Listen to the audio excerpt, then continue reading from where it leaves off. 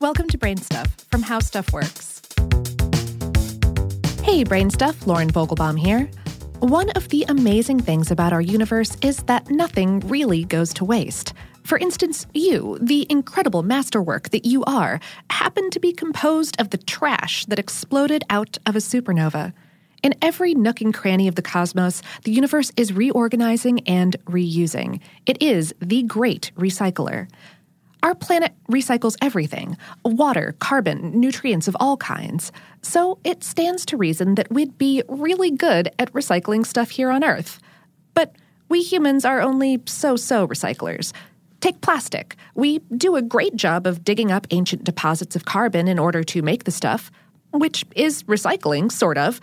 But since the 1940s, we've manufactured mind-boggling amounts of a material that will likely hang out in the environment for centuries, killing wildlife and leaching toxic chemicals.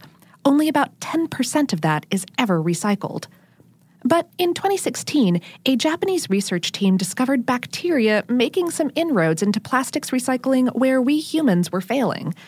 Polyethylene terephthalate, or PET plastics, are everywhere, most notably in plastic soda and water bottles. And the bonds that hold its molecules together are very strong, so it was something of a surprise when a colony of these bacteria were discovered in a Japanese landfill. But what's their secret? In a 2018 issue of the journal Proceedings of the National Academy of Sciences, an international group of researchers reported on the PET-busting enzyme produced by these bacteria. Not only did they map the structure of the enzyme, but in the process of studying and tinkering with it, they also made it faster. Turns out it was all a bit of an accident. Lead author Greg Beckham, senior engineer at the National Renewable Energy Laboratory, said in a press release, "We hoped to determine its structure to aid in protein engineering, but we ended up going a step further and accidentally engineered an enzyme with improved performance at breaking down these plastics. What we've learned is that PETase is not yet fully optimized to degrade PET, and now that we've shown this, it's time to apply the tools of protein engineering and evolution to continue to improve it."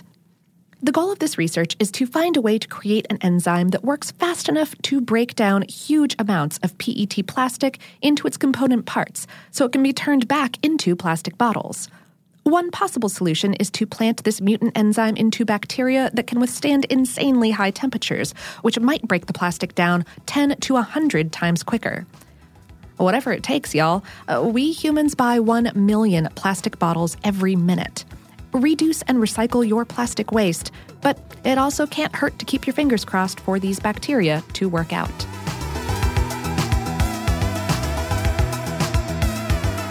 Today's episode was written by Jessalyn Shields and produced by Tyler Klang.